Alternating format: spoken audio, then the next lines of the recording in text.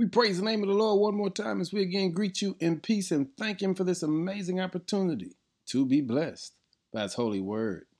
Our word for the day is the righteousness of peace.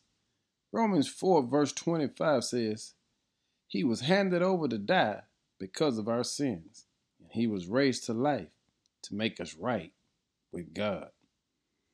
Real peace does not come in a 3-step program. It only comes in one step, only comes in one way, and that is in Jesus. And when you accept Jesus, Jesus at that moment allows us to be right, righteous. What is righteous though? Righteous is simply the quality of being virtuous, honorable, and morally right. Here's what Jesus did. He allowed us to come to the knowledge of understanding. When He died on the cross, He took care of our past, present, and future sins, which simply means when you and I accept Him, we are now in position to be righteous. Here's what God knows.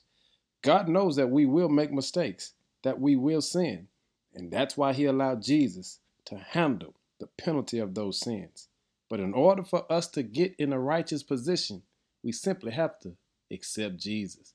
This is why it's difficult for us to have peace when we are not morally aligned with Jesus.